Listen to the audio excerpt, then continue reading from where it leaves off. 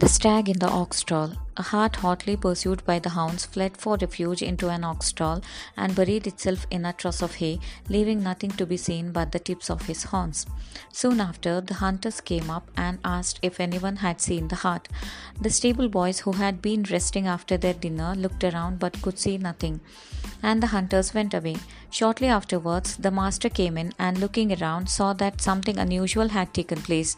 He pointed to the truss of hay and said, "What are those two curious things sticking out of the hay?" And when the stable boys came to look, they discovered the hart and soon made an end to him. Moral of the story is, nothing escapes the master's eye.